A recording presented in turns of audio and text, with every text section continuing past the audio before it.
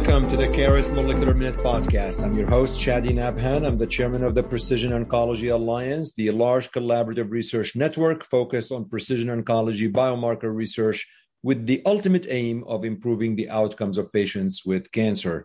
I host Dr. Jamie Holloway, Area Vice President on the East Coast, supervising much of the scientific activity in that region, because Dr. Holloway is going to take us through the process on how to read the Caris NGS report. Why this episode? Because there's a lot of people out there, community oncologists, patients, healthcare providers, that sometimes get overwhelmed with the amount of information pertaining to NGS reports. So I thought it is timely, it is fitting, it is important to simplify this, bring it down to the important information that are needed to take care of patients and to interpret the results. So I'm very grateful for Dr. Holloway to join me on the Caris Molecular Minute podcast. Before I air this episode, make sure you tune in to all of these episodes I tape.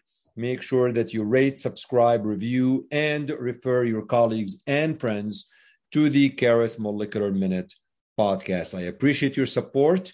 And without further ado, Dr. Holloway exclusively on the Caris Molecular Minute podcast.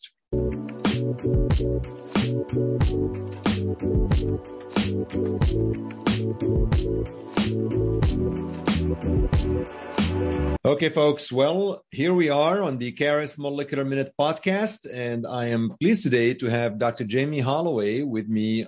Before we get started, tell us a little bit about yourself and maybe your background and so on, and what you do at Caris and how long you've been here. Sure. So I'm Jamie Holloway. I trained at Georgetown University. I did my PhD in their tumor biology program there. And I had the pleasure of working with some really great breast cancer researchers there, where we looked at the interaction of estrogen receptor expression as impacted by growth factor signaling in breast cancer cells. After that, I actually took a little time to stay at home with my kids and then was able to transition into a really interesting role where I interacted a lot with patients and worked a lot with patient communities and thinking about how patients and researchers could communicate better, how they could work together in really a way that would impact the way cancer patients were cared for.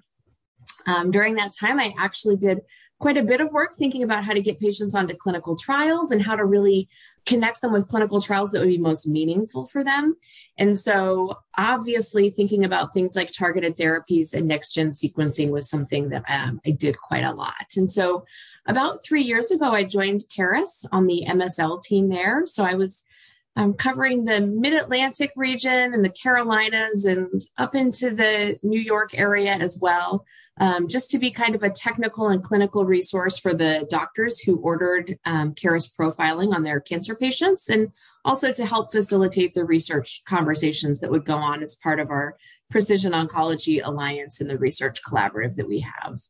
I have had the pleasure of working with a lot of great people at Caris and now am leading a large team of MSLs. Our team grew from about 5 or 6 when I started with Caris to now almost 50 MSLs. And so I am one of the 3 area vice presidents, and I lead the MSLs in the Northeast and the Midwest.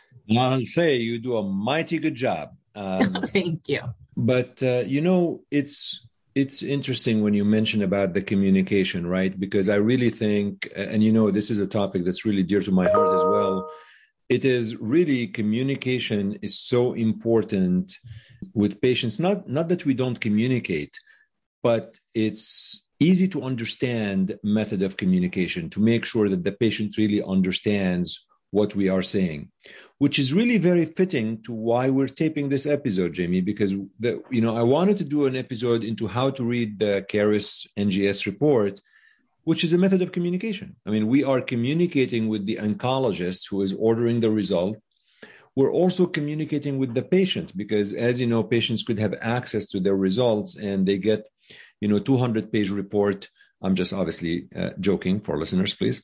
But basically, so we need to communicate effectively. So we both agree on the importance of this. So I'm an oncologist. I have a patient. I believe the patient required NGS. I ordered Caris molecular profiling, and I got the results. What do I do next as I'm opening the results and going? How do I interpret the results, and where do I start? Sure. So obviously I'm at a disadvantage because we don't have any visual aids. So I'm going to try to talk through, but I think we can get sort of the big picture here. A Caris report is probably has a lot of similarities with other NGS reports that we would see throughout the industry, but I know ours the best. So I'm going to speak specifically to that. We try to make sure that the front page has all of what I would consider to be the low-hanging fruit. So if there is any biomarker that's going to have a therapy association, either based on an FDA-approved therapy or maybe one that's in some really promising clinical trials, so there's a lot of data already, we're going to make sure that those are featured right at the top. And at Caris, what we've tried to do is make it as easy as possible for the clinician who is just picking up the chart, looking at it, and on their way into the office to speak to that patient. So if there's a therapy association that is a result of a biomarker on this report, it's going to be at the top. And if it's a therapy association where there's a benefit, there's going to be a big green box. So it's really hard to miss. We go with the green means go, red means no moniker. If there is a biomarker that says this patient is actually not going to have a good response to a particular drug, that's going to have the red box.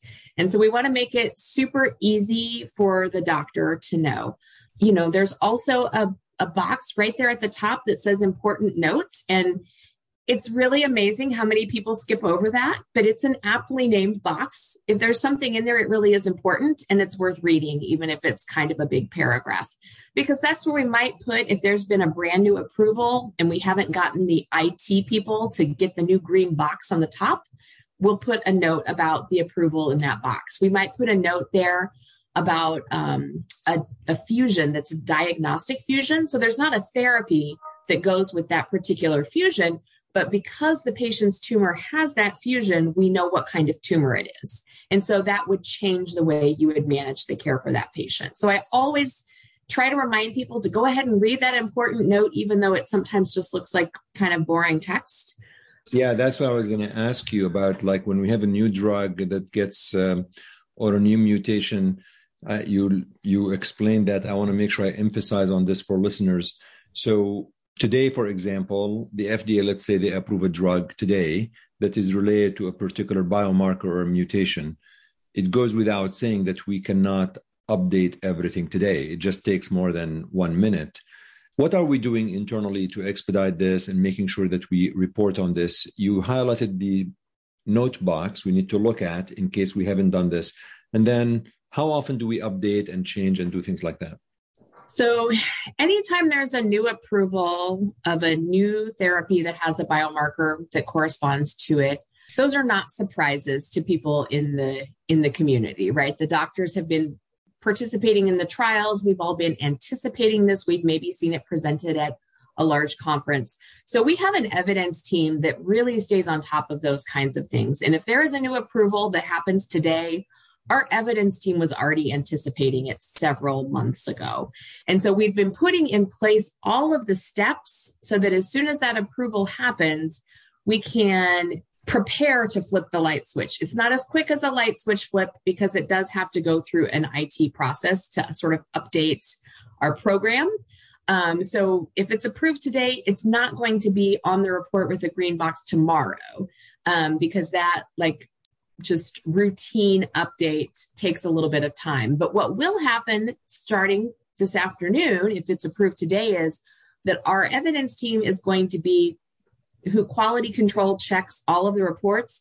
They're going to be looking specifically for that new biomarker, and they're going to manually pull any of those cases, and then they're going to put that important note.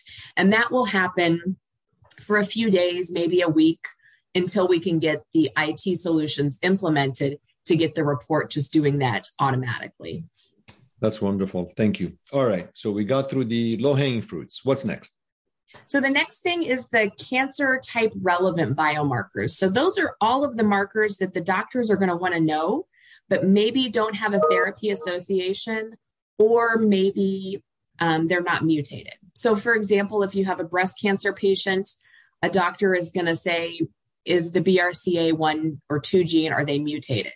Now, if they're mutated, they might be at the top with some note about maybe checking for whether or not the patient has a germline alteration. They might be up there with a note talking about potential response to PARP inhibitors because there have been some really compelling trials. But if there's no mutation, it's not going to be up at the top, but it'll be at the bottom and it'll say no mutation detected. That way the doctor has the confidence that we checked and there's not a mutation there. Because we do whole exome. So that is very important. Thank you for highlighting this. We checked and we didn't find it. That is very important. Right, because we do whole exome and we do whole transcriptome. So if we find something, we're going to tell you. But a lot of times doctors just like the confidence to know for sure we checked. The patients like to know for sure we checked, especially if they know there's a therapy that goes with it. They might say, I had a friend who had this therapy. They did really well. Did we check and see if that would be an option for me? And so if we have that, we call those pertinent negatives. If we have that on the front page, then it's really easy for the doctor to know we checked it and for them to then give the patient confidence that we checked it. One thing that I found in my time speaking with patients was that they just need a little extra confidence to know that the decision that they're making is not wrong. You maybe can't promise a patient they're making the right decision, but I find that a lot of time doctors will present a couple of options to a patient. And, my feeling was if I, as a patient, didn't go to medical school, if the doctor who went to medical school doesn't know which answer I should take, how am I supposed to make that decision? Right. And so what I found when I talked to patients was we just talked through why there's not a clear answer and why either one's okay and what factors might make them make that decision. And so I think having those pertinent negatives right on the front really gives patients and doctors a lot of confidence that they're not missing something. Jamie, there are situations where sometimes there's more than one drug that is approved for a particular mutation, as you know. So how are we dealing with this? Are we putting 3 green boxes, 4 green boxes? Like, how are we dealing with the, if I'm an oncologist and we can pick and choose a mutation, and there are 3 drugs out there, how are we dealing with that in terms of reporting? So if the evidence are suggesting that those drugs are relatively equal in their efficacy and there's not any reason to prioritize, then we would list all 3 of the drugs. And I think that we list them in alphabetical order. We don't want to prioritize any particular therapy. However, if there is evidence to say one of those drugs is far superior to the others, then that's the kind of thing that we discuss with the key opinion leaders who are part of our Precision Oncology Alliance. We do really heavy evidence deep dives. And if there's a clear indication that one of them is superior, then we will either only list that one or we will list all of them, but we'll put a note with the references to make sure that the clinician has all of the information they need to make the appropriate therapy decision. Thank you. Excellent clarification. All right, moving right along. What else do we do? What else do we do with the report? Okay, so the first page, that's where all the low-hanging fruit are. Anything that's important for that tumor type, anything that's important for that specific patient. And then everything else is kind of gravy. There's a lot of extra information in the next pages. And that's where I tend to go when I'm either looking for a clinical trial for a patient who has progressed on some of those low-hanging fruit options, or when I'm using it as a game plan. One thing that I think that's great about a report like this is you actually get multiple options. So you get a first clear choice sometimes because it's a big green box at the top. But most metastatic patients will eventually progress on even really great therapies. And so having a plan of this is what we should do next really helps make that transition to the next therapy a lot easier. If I go back to my patient roots, it's easier on a patient who knows I have a plan. When this stops working, I know what my next plan is. I've already kind of pre-decided it. And so emotionally, it's a lot easier, but logistically, it's a lot easier too, because you don't have to go and do a whole nother round of testing to see what trials might be a good option and then see if you're eligible, because all of that time makes it a lot harder for a patient to still be eligible for a trial if they have late stage cancer. So having a game plan to know what to do next is really important. And that's what's on the next pages, where you find a biomarker that, it maybe has a clinical trial, or maybe it has a therapy that's approved in some other indication, but you might start thinking about, is off-label therapy going to be a good idea for this patient? And so you can start looking at all of those other biomarkers to get your next step and maybe your next couple of steps, so that you have an idea of how to care for the patient going forward. So really, everything after the first page is, of course, it's clinically relevant, but it's not going to be the fast thing. It requires additional thoughts, and maybe it's for progressing patients. Or so if it's a first line patient, probably the first page is likely going to help me, and the following pages are going to be a lot of research and trials and off-label use if I need to use them, maybe. Primarily. And then, after we kind of go through the biomarkers that are listed out really clearly on those next couple of pages, there's a page that helps you think about clinical trial options. And then there's an appendix that has tons of extra information. So it's going to give you information about the genes that are altered. So it's going to tell you, where those genes are commonly altered, what the impact of that alteration is. And we also have some additional results that I think are really interesting. They are definitely much more for someone who is being very thoughtful about sort of later steps in a patient's care, where we have things like RNA expression. So you might look to see if there is a clinical trial where having really high levels of expression of a certain marker might be beneficial. I've looked a lot of times for there's an antibody drug conjugate for the folate receptor. So, one of the things that we do is we'll look and see, did they express a lot of the gene that makes the folate receptor? Because if they did, maybe we go to the folate receptor trial first. But if not, maybe we go to a PARP inhibitor trial first. And it just sort of helps you strategize which trial first. The other thing that we have on that sort of back section is what we call an eukaryotype.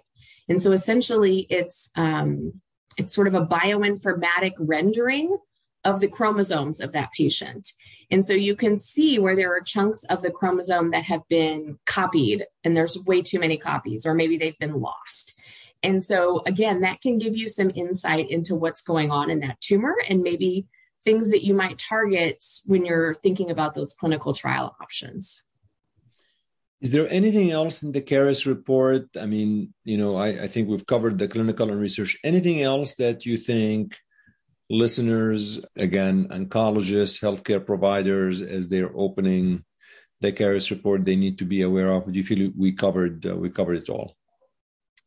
So I didn't really talk about specifically the different things that we cover, but there's a section that talks about DNA. So that's where we would look at the mutations that we find, the copy gains, the amplifications, the losses, the deletions. We look at RNA. So we're going to see fusions and variant transcripts. And because we're looking at those at the RNA level, we find a lot more than you would find if you're only looking at the DNA. And that's because of some technical issues. And then we look at proteins. So we do have some IHC assays that you would use when you're trying to make therapy decisions. So things like mismatch repair and PD-L1. And those are all sort of listed out in order. The other thing that, will be on some reports are some of the results of our AI. And so we have artificial intelligence algorithms that help us to see things about how to sequence standard chemotherapy in colorectal cancer patients. So that's what we call FOLFIRST. And it helps a doctor decide whether they should give FOLFOX first or FOLFIRI first together with bevacizumab. Both of those are approved, and there's no direction in the guidelines about which one you should give first. And so our AI can help doctors make that decision. We also have an AI set of algorithms that can help when you have a cancer of unknown primary. And so if you have a cancer of unknown primary, or you've requested that information, there might be a page telling you, of all the tumors that we've looked at that look like this one, most of them are lung cancer. And it might say, 98% lung cancer and 1% breast. And so again, that can give a doctor an idea of maybe some additional diagnostic tests that they should do in the pathology lab, and can just sort of help direct them to a treatment path for that patient. Maybe my last question to you, Jamie, is, and this is very, very helpful, we're adding those, but what are we doing with there's about 2,000 or 3,000 PD-1s or PD-L1s right now being approved, and probably a few thousands on the way. But no, in all seriousness, with so many PD-1s and PD-L1s, how are we approaching that in our report? Sure. So there's really mostly 4 PD-L1 antibodies that are approved right now as companion diagnostics. And, there's been some pretty nice studies that say for the most part, they do correlate. The exception being SP142, it has a lot different intensity staining than 28A, 22C3, and SP263. But the way the trials were run leads to the way the approvals are done.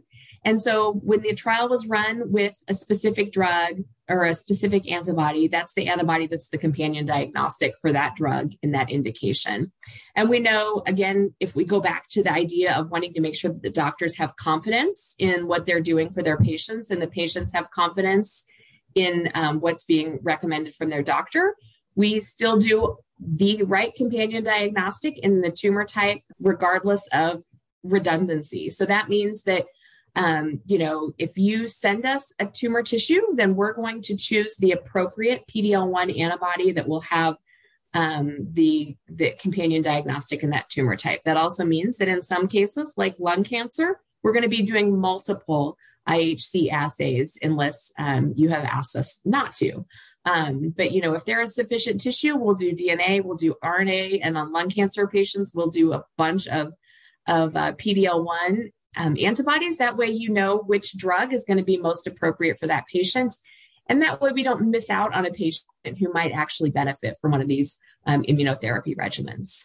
So we will report on based on the assay that was used to approve that specific drug for that specific tissue, for that specific histology, pretty much. Exactly. And so we will make a therapy recommendation only to the appropriate drug with that actual antibody.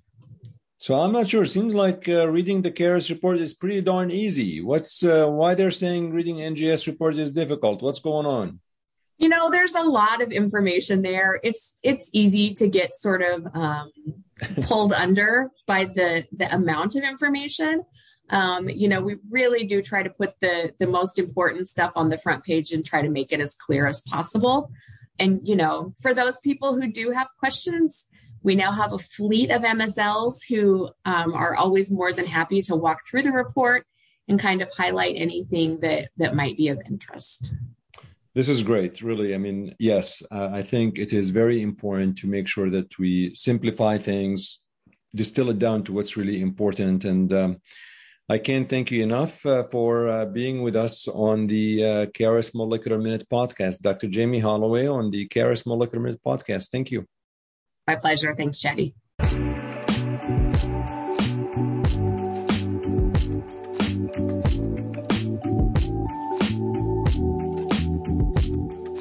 All right, everyone. Thanks for listening. I appreciate your support. Please do let me know any feedback. You can direct message me on Twitter at Chadi Nabhan or email me to cnabhan@carisls.com.